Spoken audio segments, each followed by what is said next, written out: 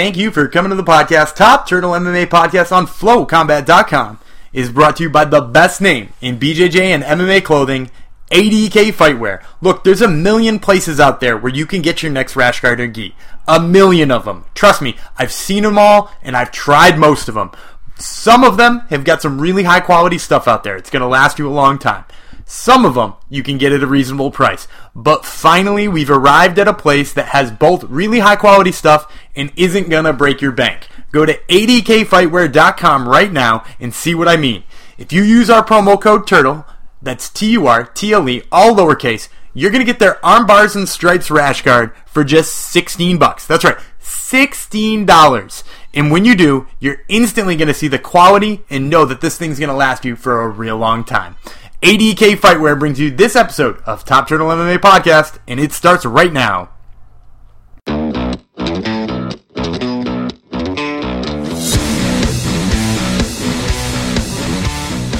This is Daniel Gumby reeling with Top Turtle MMA on FlowCombat.com, and today we have the pleasure of speaking to Dominick Reyes, fresh off of his win over Ovince St. Preux at UFC 229. Dominick, obviously a huge win for you, but it was the first time in the UFC that you didn't get a finish. Was it sort of a surprise to you how durable OSP was? First of all, what's up, guys? How you guys doing? Secondly, I technically it wasn't a finish, but yeah, I was very surprised with his toughness. He's no joke, man. Not by any means. Yeah, absolutely not a joke. I mean, he was one of the top guys ranked in the division. Now you're one of the top guys ranked in the division. I saw recently you jumped all the way up to 6. How closely do you watch these things now that you are inching towards the top? I mean, I'm watching my own progression up the rankings for sure. It's freaking badass, man. It's like I'm playing a video game. It's like my life is like a video game. I'm like story mode right now. It's freaking cool. Like earning, training super hard, earning these big wins, moving up the rankings, getting phone calls from different kinds of people. It's pretty cool, man. It's real cool. Yeah, and it all seems to happen to it pretty fast too. Yeah, does it feel kind of shocking, like a video game, shocking that way? Yeah, exactly. Like it's almost just like a video game. Even the timeline, like it's happened in 1 year. I've been in UFC 1 year. Yeah, in 6 in the world. And really, it all kicked off with that like viral knockout that wound up on ESPN and all kinds of different places. Sure. Yeah, do you attribute a lot of that quick success to that? I mean, obviously the big wins speak for themselves, but how fast it's happened, do you sort of attribute some of that to that? Not really, because all I had to do was lose. Yeah. That all of a sudden none of that matters. Mm-hmm. I kept it all going.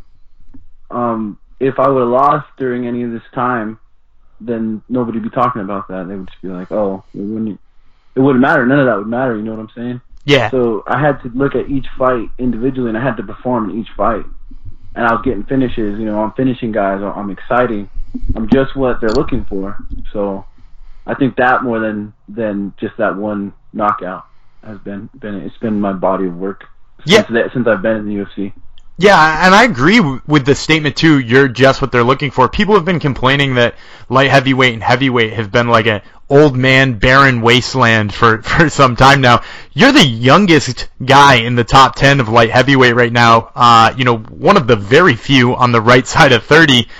Do you think about that at all when you're climbing up the rankings? Do you think about that when you're thinking about your career moves? I do a bit. I do. Because I think for more longevity, I have to think long term. And I think it's really cool. I'm a young gun in there, and I'm a scary dude. I'm having fun doing it. So it's, I guess a lot more optimism for me as opposed to being on the other side of 30. Yeah, you certainly are a scary dude too. Now let's talk about some of the matchups that are coming up in your division, because it's getting to be a really interesting time in your division. It seems like the UFC is stripping the champion, Daniel Cormier, and handing a title shot to Jon Jones and Alexander Gustafsson. What are sort of your thoughts on their choice of that, and who do you like in this fight at the top of your division? Their choice to do that is, I feel like it's warranted. Daniel doesn't want to fight light heavyweight, so there's light heavyweights waiting to fight. So they're stripping him. It's kind of messed up, but it is what it is. You gotta defend. Otherwise, you get your belt taken. You can't defend two weight classes at the same time. As far as Jones and Gus, I think that's a cool fight to see again. You know, the first one was an instant classic, and I think this one should bring a lot of the same. As far as predictions, I'm going to have to go with Gus because he has a little bit less going on in his life. He's a little bit more active, and yeah. I like that pick. And now in a week too, you know, not that we want to detract from talking about your big wins, but in a week we've got another fight going on with guys who are, you know, ranked right around you or just in front of you with Volkan Ozdemir and Anthony Smith. What are your thoughts on that main event and who might take that one home? Oh man, I think that's just going to be a good ass fight. You know, every time I see light heavyweights put on good ass fights, it makes me happy. Like I'm like, hell yeah. That's what's up. Like, we're the light heavyweights, man. Let's show it. Like, come on. You know, everybody else is getting more love than we are. Like, come on, guys. We're the exciting weight class, you know? So I just think it's going to be a good fight. They're both aggressive. They both like to throw. They're both, you know, they ain't scared of nothing, which is awesome. And, yeah, I'm just looking forward to watching them fight. I got no prediction. Yeah, and it sounds sort of like that you two are a fan of the sport, and particularly a fan of light heavyweight, which kind of has the best story out of all of the divisions with, you know, Chuck Liddell and Randy Couture and Tito Ortiz, man, and stuff like that. All the history and everything. We are the UFC. Forrest Griffin brought the UFC back with the Ultimate Fighter, light heavyweight division. Chuck Liddell, Tito, all the like crazy names that everybody remembers, and most of them are light heavyweight. I'm not disrespecting it, like whatever, but I'm saying the light heavyweights, we're special. Mm-hmm. We are. Yeah, we're big without being sloppy.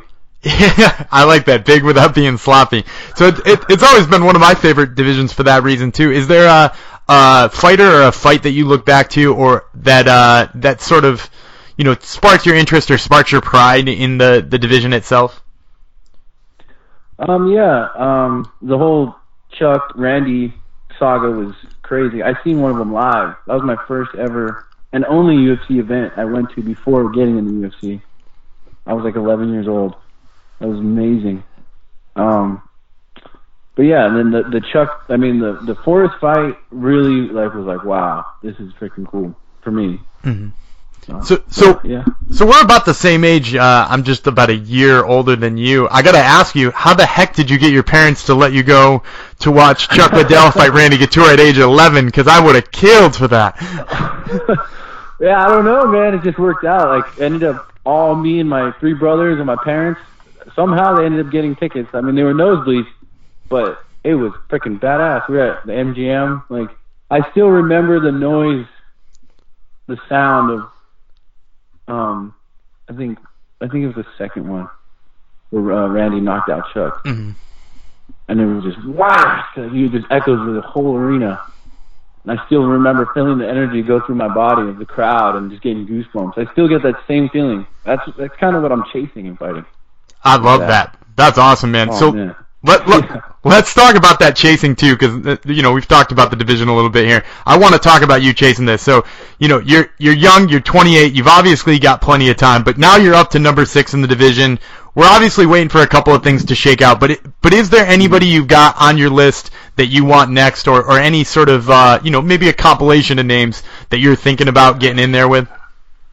Right now, the only name on my mind is Jan Blachowicz. Mm-hmm. He's perfect, man. He's perfect for my next step, for sure. He's a clean striker. He has great takedowns. His timing is really good. I feel like it's a good test, you know? I think it's right there in the progression of my career. Yeah, and I'll say too, he's probably the only one in your division right there who is not yet booked. Yeah, somebody's done their homework. So I gotta ask you, man. Hey, how soon can you get back in there if he were to want that match? You know, ASAP. Ideally, I'd like to fight in like February or March. Mm-hmm. But I don't know, man. There's different factors that affect accepting a fight or not. Mm-hmm. So, yeah, I mean, most of the light heavyweights are already booked up for the rest of the year. All the cards are almost filled. So yeah, I'm thinking next year for sure. All right. Well, we're certainly looking. We're certainly looking forward to that, Dominic. We hope you get the fight that you're looking for, and we hope to see you back in there sooner rather than later. Ladies and gentlemen, once again, this has been Dominic Reyes, fresh off of his win over Ovince St. Preux at UFC 229. Thanks again for the time, Dom. We really appreciate it. Thanks, sir. Have a great day, man. And that interview with Dominic Reyes was brought to you by Sheath Underwear.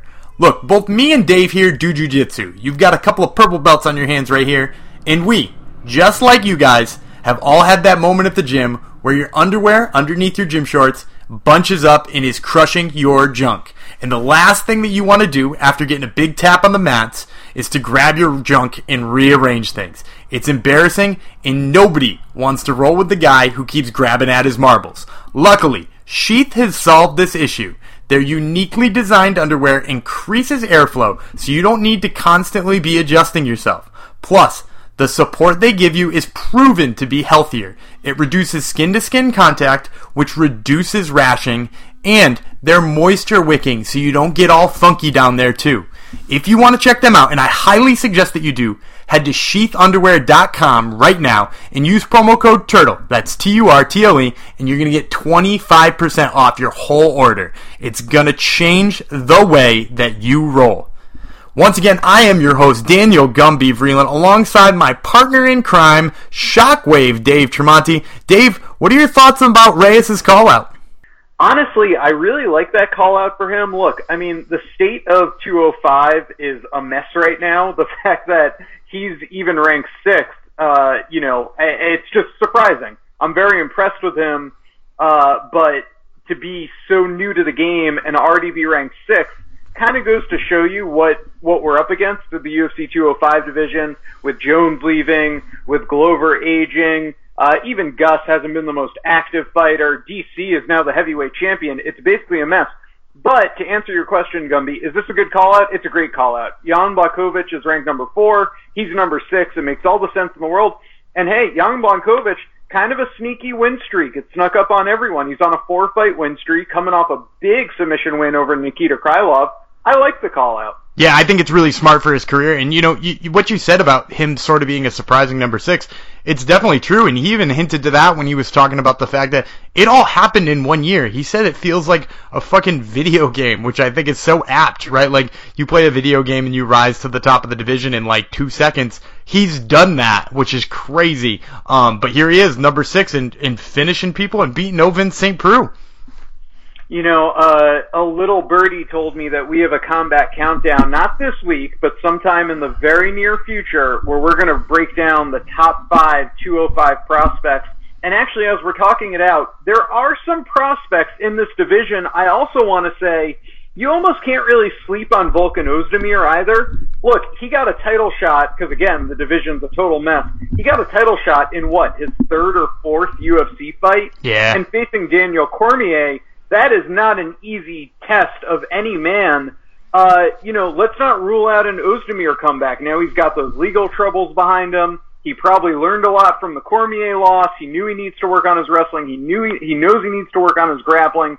Maybe this 205 division could kind of turn itself around in 2019, and I fully expect someone like a Dominic Reyes could be at the heart of that turnaround. Yeah, absolutely. And, it's exciting. You mentioned Volkan Ozdemir. It's exciting to know that he's fighting next weekend against Anthony Smith, who's, he's not necessarily a spring chicken at like 30 or 31 or whatever he is, but it's definitely a matchup with 2 guys who could make their stake for the top of the division. I wish. I mean, we'll talk about this when we do our combat countdown next week on the 205 prospects. Anthony Smith excites me like no other fighter excites me, if only he was just early to mid-20s. It's crazy what he's come on and done in these first few UFC fights. But yeah, you know what? First few 205 fights. Yes. Yeah, right, yeah. Exactly. 205 fights. The other thing is Nikita Krylov's back in the division, and I know he came back to a loss to the aforementioned Jan Blachowicz, but I don't know. Maybe I'm talking myself into more excitement in 205 than meets the eye. Yeah, and I think we have a couple of guests lined up for next week, too, that are probably not that far out of the rankings, too, that are super exciting. So make sure you tune in next week if you weren't already planning on it. All right, we talked enough about next week. Let's talk about this week. We have the Combat Countdown on the top 5 fights left this year, but before we get to that, which I'm very excited to break down, let's do a little around the league, lightning fashion. We'll start with I guess you could call it the biggest news of the week. Eddie Alvarez leaves the UFC, signs with ONE FC. He's getting that China money. Your thoughts? I think it's a really smart move for him. I sort of mentioned this on Twitter a week or two ago. I think the fact that he's going to ONE right now, it keeps drawing comparisons to Ben Askren. It is not at all like Ben Askren. Ben Askren won a Bellator title in a time where Bellator didn't have a lot of challengers. Eddie Alvarez beat Michael Chandler. Eddie Alvarez went to the UFC and won the title there. The dude has won everything he could have to win. Why not go get the biggest fucking payday he possibly can? He could hang around the UFC and be guy number 5 to 10, right? But why wait around the UFC, be guy number 5 to 10, probably feel somewhat disrespected when he can go over to Asia where he would instantly be a star, probably win another title, get paid better. It's a no-brainer. I'm absolutely happy for him. The 155 division, would it be nice to have him? He'd kind of be in that gatekeeper role at this point. Sure, it would, but it's not the hugest loss, to be quite honest with you. I don't see him, like when Rory McDonald left, I felt like Rory McDonald could beat Tyron Woodley, the champion. That was a huge blow to me. Also, you look at the age, obviously. But with Eddie leaving, I don't think Eddie beats Khabib. I don't think Eddie at this point beats Tony Ferguson. So, and like you said, he's accomplished everything he has to accomplish. Good for him on getting the payday. Ben Askren had not been in the UFC yet, kind of still more in the prime. That felt like more of a waste to me with him going to ONE. This does not feel like a waste. 100% agree. All right, we'll keep moving on then. You also had the Fedor Emelianenko putting an end to Chael Sonnen in the very first round of their Bellator fight. This sets up the finals of the Bellator Grand Prix. It's going to be Fedor versus Ryan Bader, who's favored to win it. Fedor, now at age 44. It's so funny. He still has the timing. He still has the power. But that's kind of all he has in my estimation. I think Bader's the more well-rounded fighter. I think Bader wins, but I don't think Bellator could have asked for a better final. No, I think it shook out exactly the way they wanted it to in pretty much every matchup. Bader is obviously already a champion there, so that was good for him. He got to fight Mitrione, who chats a little bit. Then you got Chael Sonnen, who somehow managed to get out of the first round and wind up in the semifinals. You got him to promote fights. So the semifinals worked out perfect, and I think the finals did work out perfect because you got the two best fighters in there. And while, we're talking about the two semifinal matchups that happened this weekend, I think Ryan Bader's performance was damn impressive to have him just beat down Matt Mitrione that way. It was brutal in a way that we haven't seen Ryan Bader be brutal for a while. I think one judge had it 30-24, which is just absurd. It's been a real long time since I've seen a scorecard like that. Yeah, absolutely. Bellator, honestly, I think they've actually kind of put together something here where they've done enough high-profile signings, and I get they haven't gotten, other than Rory, and really Gegard, too, who, surprisingly enough, I was doing some nerd stats today, Gegard left the UFC with a 9-3 record. Yeah. Pretty good fucking record, and he went out on a win over Chris Weidman. I would say Gegard and Rory were the two signings that hurt the most, or not hurt the most, because the UFC goes on, but those were the two best signings of guys who really could be in the top 3 of their division if still in the UFC. But that being said, with all the other names that they've gotten, and Bader too, I guess you could say might be in the top 5 for 205 if he was still in the UFC, they've kind of put together a nice roster at this point, no? Yeah, and I think what they're doing too is they're sort of returning to their roots. I don't know if you can tell this. I know the Bellator route was like the tournament and the winner gets a title shot, but the idea of these Grand Prix right now, just with the best fighters rather than somebody looking for a title shot, is like sort of reviving the original Bellator like model and doing it with a fresh enough spin that it seems interesting. So I think Scott Coker's doing good things over there. I'm excited to see the welterweight Grand Prix. Yeah, I was going to mention that too. And also, can't talk about Bellator and good signings and not mention Aaron Pico, who looks to be just honestly a world beater and someone I hope one day ends up in the UFC. Let's move on. Jones versus Gustafsson. It's happening at UFC 232, end of the year, 12/29, December 29th. And they have stripped Daniel Cormier of the light heavyweight title, so I mean, listen, this was always Jones's title. He never lost it. He lost it because he hit a woman with his car, and then he lost it because he popped for steroids and then ratted everyone out, and now he's back. What are your thoughts on this being for a title?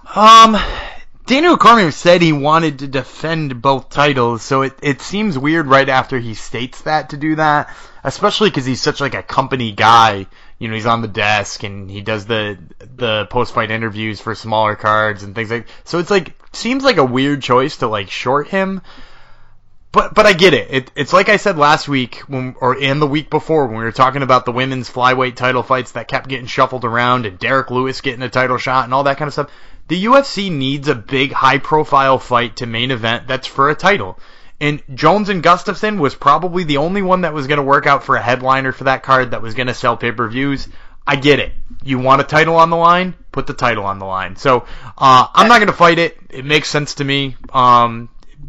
Sucks for DC, though.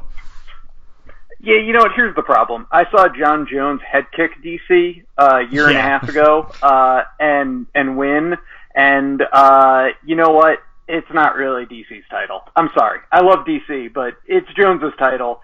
Of all the chicanery they pull with these interim titles and pulling titles and this and that, this one, I'm not losing any sleep over. It just is what it is. And he's the heavyweight champion now. And he probably belongs at heavyweight anyway. Mm-hmm.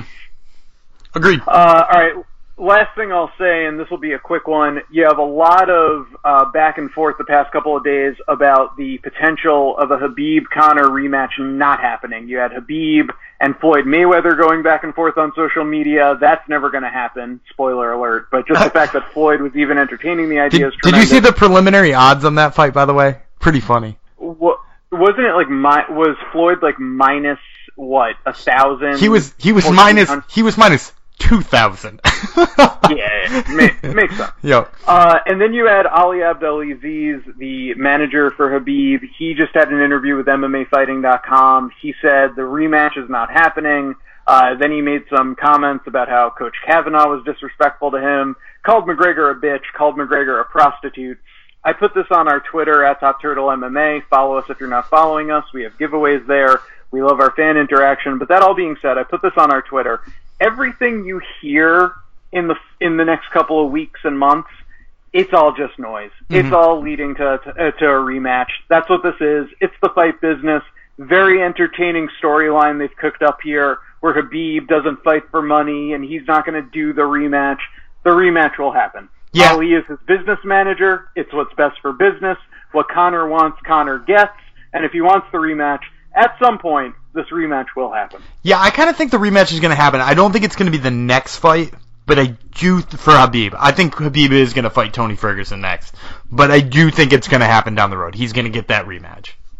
Yeah, it's going to happen. I mean, I agree. You know, Khabib could fight Tony in the spring, then you have Ramadan in the summer, and then he comes back and fights McGregor 1 year to the date later in October or the fall or MSG or whatever they want to do. Bingo. Khabib really hates Vegas. Yeah, exactly. All right, let's get to what brought us to the dance. It's this week's Combat Countdown.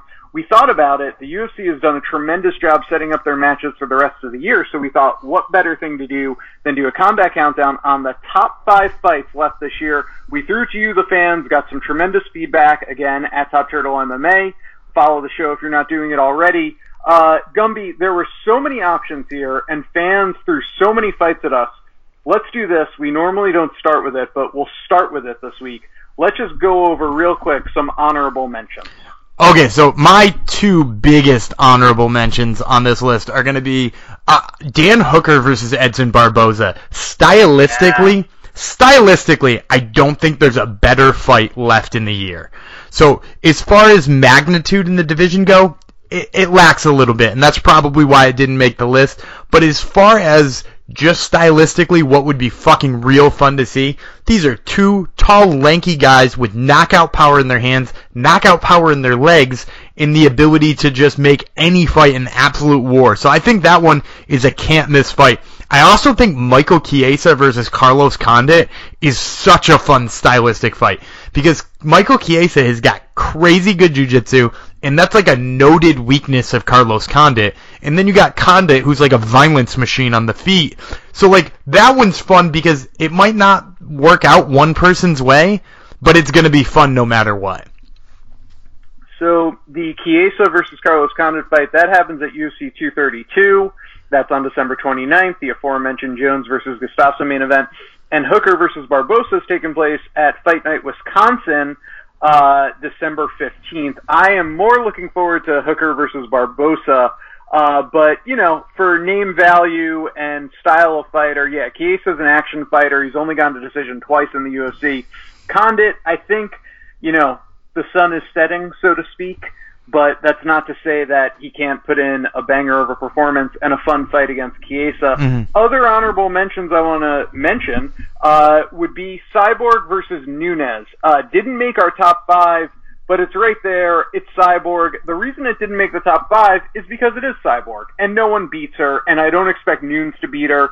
But you know what? Out of everyone that the UFC has thrown against Cyborg, the best option. Other than Holly Holm, it's the best option. Because she at least can match power for power. She's not going to be intimidated or bullied on the ground. So, you know, could this be the upset finally? Maybe, but that doesn't mean that it goes in our top 5, because we're all still picking Cyborg. The other fight to mention, friend of the show, Kevin Lee versus Ally Aquinta. Style matchup. Is very good. They're both good strikers. They're both good wrestlers. They're both super tough guys. You saw that on display when Iaquinta fought Khabib this past April in Brooklyn. But I think what also makes it an interesting matchup is it has huge title ramifications. If you want to go with the theory that Tony's getting the next title shot in the spring, you know, the winner of this fight, let's just say Conor doesn't come back or what have you. Maybe Conor does a super fight with someone else, Anderson Silva, GSP, I don't know. Kevin Lee and Ally Aquinta could be those next guys in line for a title shot. So that matchup is 5 rounds too, because it's the headliner at UFC Milwaukee, which makes it even more interesting. Exactly. All right. So were there any other honorable mentions for you, or do we go to the list? I mean, we can go to the list. I will mention real quickly Donald Cerrone versus Mike Perry, but I feel like that's one everybody mentions because they both love the violence of those two, but that pretty much does it for me. All right, cool. Well, let's go to the real list then, and we'll start our combat countdown with number 5, top 5 fights left this year. It's Israel Adesanya taking on Derek Brunson at UFC 230.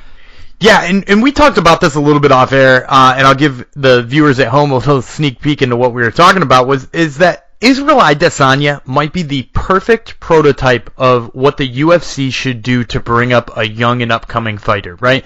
The dude is amazing on the mic, and the UFC could have probably vaulted him into title contention by now, but instead they had him fight Brad Tavares, who is tough as nails and was going to test every weakness that we thought Israel Adesanya had, and he passed with flying colors. So, again, they could have just vaulted him to the top. He could be fighting fucking Yoel Romero tomorrow if we wanted him to. And instead, here we have him fighting Derek Brunson, who, again, is going to test him with pace. He's going to test him with power. And we're going to see an interesting matchup between a guy who knows how to pick his shots brilliantly and is crazy violent, and a guy who has no idea how to pick his shots and is maybe more violent.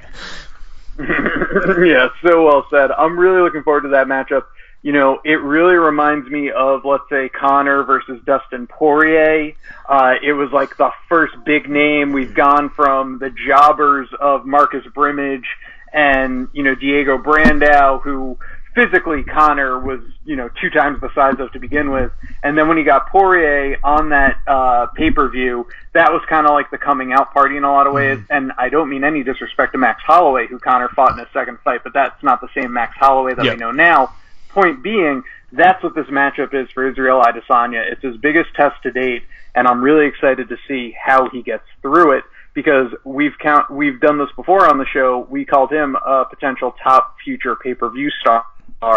So he's got to get through Derek Brunson if that's going to become the case. We'll move then to number 4, and it's our first female fight on the list, not counting honorable mentions. It's Valentina Shevchenko versus Joanna Jędrzejczyk at UFC 231.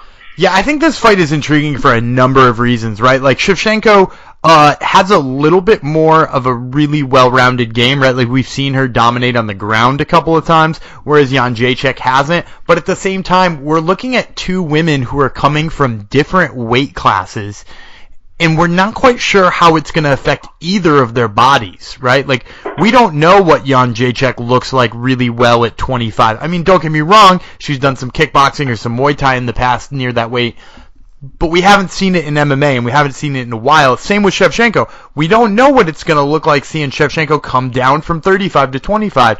So they've got a little bit of a past, which makes this even more interesting. I mean, there's a whole lot of things that make this fight interesting, but the bottom line is we're now going to see a 125-pound champ crowned that people, and I hate to say this, people respect. Yeah, but it's true, just reality. And hey, I don't follow women's Muay Thai from, continents away, but I'm pretty sure that Valentina has a win over JJ. Is that correct? 2, if I'm not mistaken. Yeah, I believe she's 2-0. Yep. Yeah, they're very interesting. All right, we'll move then to number 3. It's a rematch of one of the best fights ever. Really the only time that John Jones was in super serious trouble, other than the Vitor Belfort armbar in their fight, but it was Alexander Gustafsson who really took Jones to the limit. Jones called it his toughest test ever. I think he had trouble dealing with someone who had as much as reach as him in Gus, but now we're running it back finally, 4 years later, it's John Jones versus Alexander Gustafsson at UFC 232. Yeah, I think this fight, if you had booked it the week after the first one happened, is number 1 on every list. Right? Like, right after that fight happened, everybody wanted to see the rematch. Everybody wanted to see what was up next. Everybody wanted Gus to get another chance. It definitely falls down the list just a little bit because it's happening so much later. But like Dominic Reyes said in our interview, like, because of all the time off with John Jones, there's a little bit of an unknown there too. So like, Gus has had time off, Jones has had time off. We're in this like weird limbo where this could be a killer fight, and I'm not 100% sure I'm picking John Jones. Yeah, it's weird because they both had layoffs, and that's also why I don't have it higher per se on the list. If they were coming off starching people, I'm right in. We'll move then to number 2. It's everybody's favorite New Jersey gangster, Frankie Edgar versus the Korean Zombie at UFC Fight Night Denver on November 10th. Yeah, this is the headliner of Denver, and I think it's so exciting. People sleep on Korean Zombie as a title challenger in that division, but he's really done some really impressive things as of late. And I think, again, this could probably be up a little bit if Frankie's not coming off. He's coming off a win, but he didn't have that Ortega loss in the recent past. And if, Korean Zombie didn't have some, like, really large layoff gaps as well. But they're both really violent guys. It'll be interesting to see if Korean Zombie can avoid the takedowns of Frankie. It'll be interesting to see if Frankie goes for him. It's a fun style matchup between 2 fan favorites, and both of them have been in some slugfests. Yeah, I mean, you mentioned Korean Zombie doing good things. He's coming off a win over Dennis Bermudez, KO in the first round. That was back in February of 2017, so again, a long layoff. He obviously lost to Jose Aldo back in August of 2013. This is before his mandatory military service for South Korea. But he also holds a win over Dustin Poirier via Darce choke. That was back in 2012. So he's an action fighter. Frankie's a legend. It takes place on the 25th anniversary of the UFC back in Denver, so I guess maybe it warmed our hearts a little bit, and it comes to number 2. But what really counts is what came in at number 1, and we'll move to that right now. It's Max Holloway versus Brian Ortega at UFC 231 on December 8th. Yeah, I think this one's got to be number one because it's a title fight. It's fresh. It feels like it's either person's time. We got booked really close to it, and it felt like it was going to happen, and then it fell through. So there's like a lot of anticipation built up to this. I mean, Holloway's a guy who beat the odds by beating Jose Aldo twice. Picked against him in both fights, by the way. I did not think he was going to be able to beat Jose Aldo twice. And not only did he do it twice, he did it twice in the same fucking manner, which is so impressive. And then you got another guy who's defied odds in Ortega, who has a knockout win over Frankie Edgar, which is just absolutely insane to say out loud. A knockout win over Frankie Edgar. So you got these two guys, both who have defied the odds over and over again, looking to stake their claim as like the number one dude in the division. So to me, that's just the absolute most exciting fight we can see for the rest of this year. Ortega has submission wins, he has KOs, he's never been finished himself. Holloway is on a whole different level right now. He's on a crazy win streak, double-digit win streak. It's a great matchup and one we were denied earlier in the year, but now it's finally happening, and thus it is number one. So, if you liked our list, if you hated our list, we're accepting both love and hate feedback at Top Turtle MMA on Twitter. Gumby, did any company bring us that Combat Countdown? Of course, that Combat Countdown was brought to you by BJJ Tea Club, BJJTEEClub.com. Here at Top Turtle, we like counting things down. But you know what we can't count down? Subscription services that bring you sweet-looking, high-quality BJJ t-shirts. And that's because BJJ Tea Club has cornered the market on subscription services for those sweet t-shirts. But they're not just great because they're the one and only. They're great because they're affordable, they require no contracts, and they are super easy to deal with. Plus, when you go to bjjtclub.com right now and you use promo code FLOW, that's FLO, you're going to get $5 off that first t-shirt. That means you can get started for just $7.50. First t-shirt, $7.50. Don't wait. Lock in that price today, bjjtclub.com. So that's going to do it for our episode of Top Turtle MMA Podcast this week. We'd like to thank all of our sponsors, BJJ Tea Club, ADK Fightwear, Sheath Underwear, and of course Sisu Mouthguards. We'd also like to thank the mothership Flow Combat for having us on each and every week. Make sure you follow our Twitter at Top Turtle MMA on Twitter. We got a lot of giveaways and all kinds of other fun stuff going on there, so make sure that you follow over there. Also follow me on Twitter at Gumby Vreeland. You can check out all the things that I'm writing and doing for Flow Combat at the moment. And before we let you go, we wanted to give you one more interview. I got a chance this week to talk to Levi Jones-Leary. Those of you who don't know him, he is a top name in the BJJ world, or he will be very soon. He's a world champion at brown belt. He's a hell of a black belt, and I think you're really going to enjoy this interview. So we're going to send you off with this interview brought to you by Sisu Mouthguards, which of course is the only mouthguard that allows you to talk, breathe, and drink all with the mouthguard up in your mouth. So head to SISUguard.com, pick yourself up one of their max guards. You're really going to enjoy it. So as we send you off for the day, I'm Daniel Gumby Vreeland here with Shockwave Dave Tremonti. Enjoy this interview.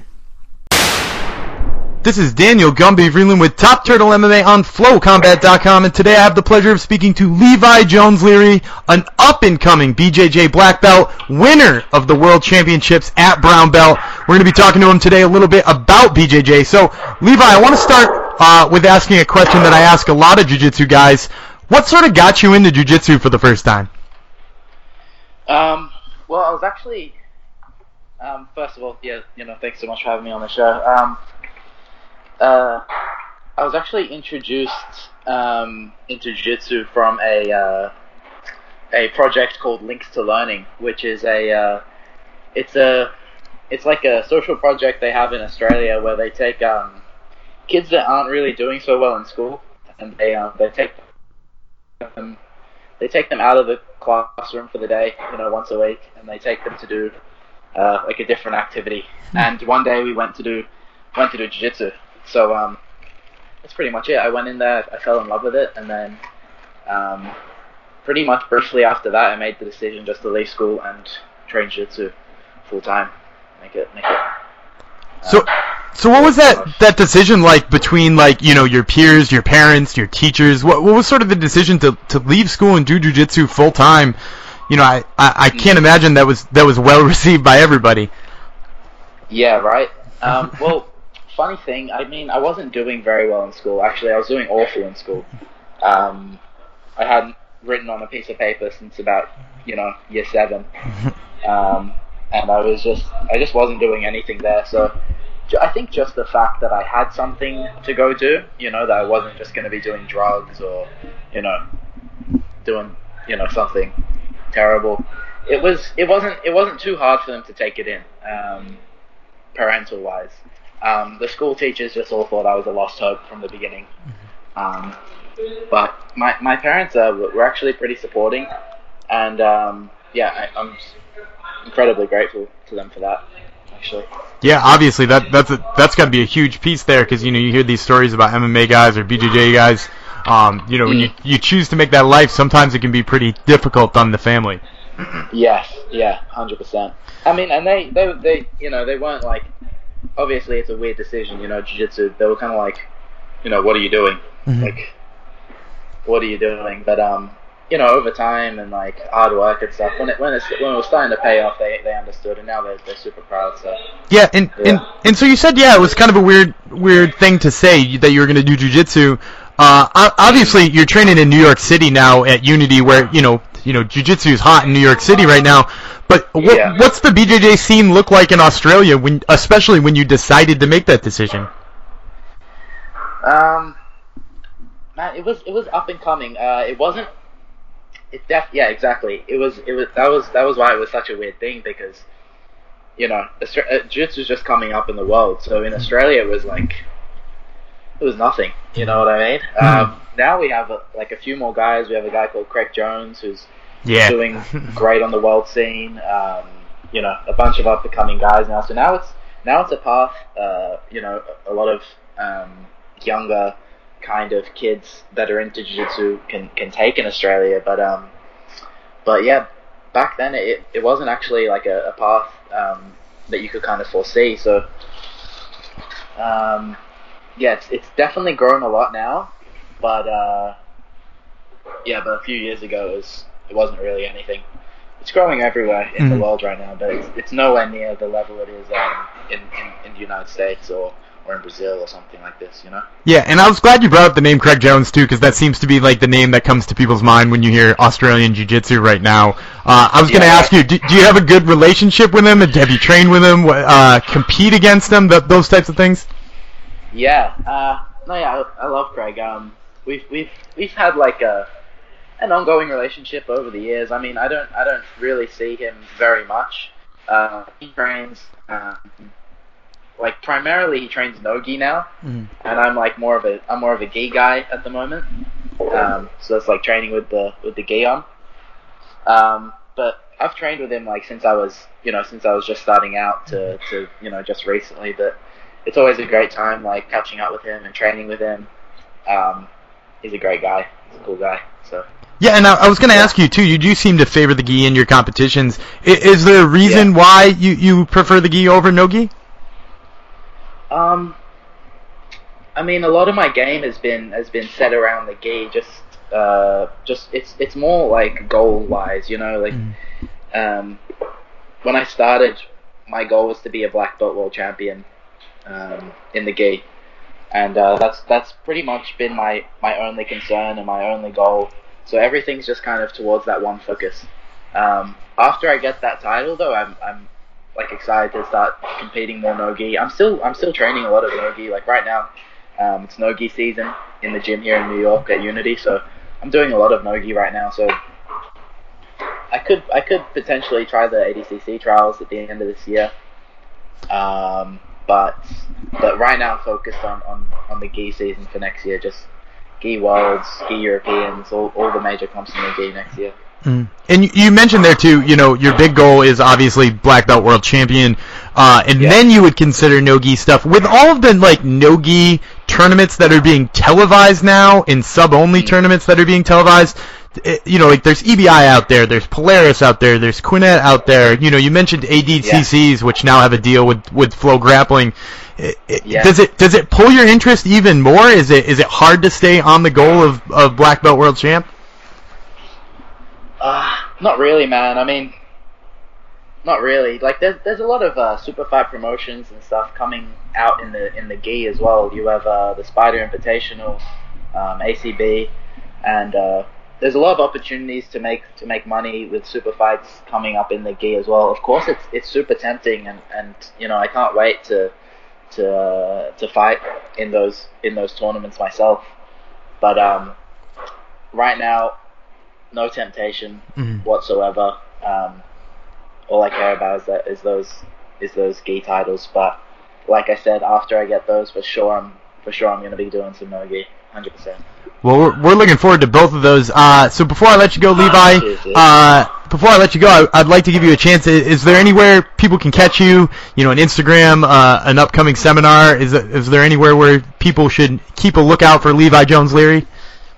Yeah, I mean, you can go to my Instagram. It's Levi Zhao JJ. That's pretty much it. Everything, all upcoming things will be posted on there. Dan, thank you so much for having me on your podcast. Absolutely. I really appreciate it, man. Absolutely. Thanks for coming on. And guys, so make sure you head over to Instagram, check him out. Up and coming black belt in the world of jiu-jitsu right now, and a winner at world brown belt rather, Levi Jones Leary. Levi, thanks so much for the time. We appreciate it, man. Cheers so much, Dan. Have a good one, man.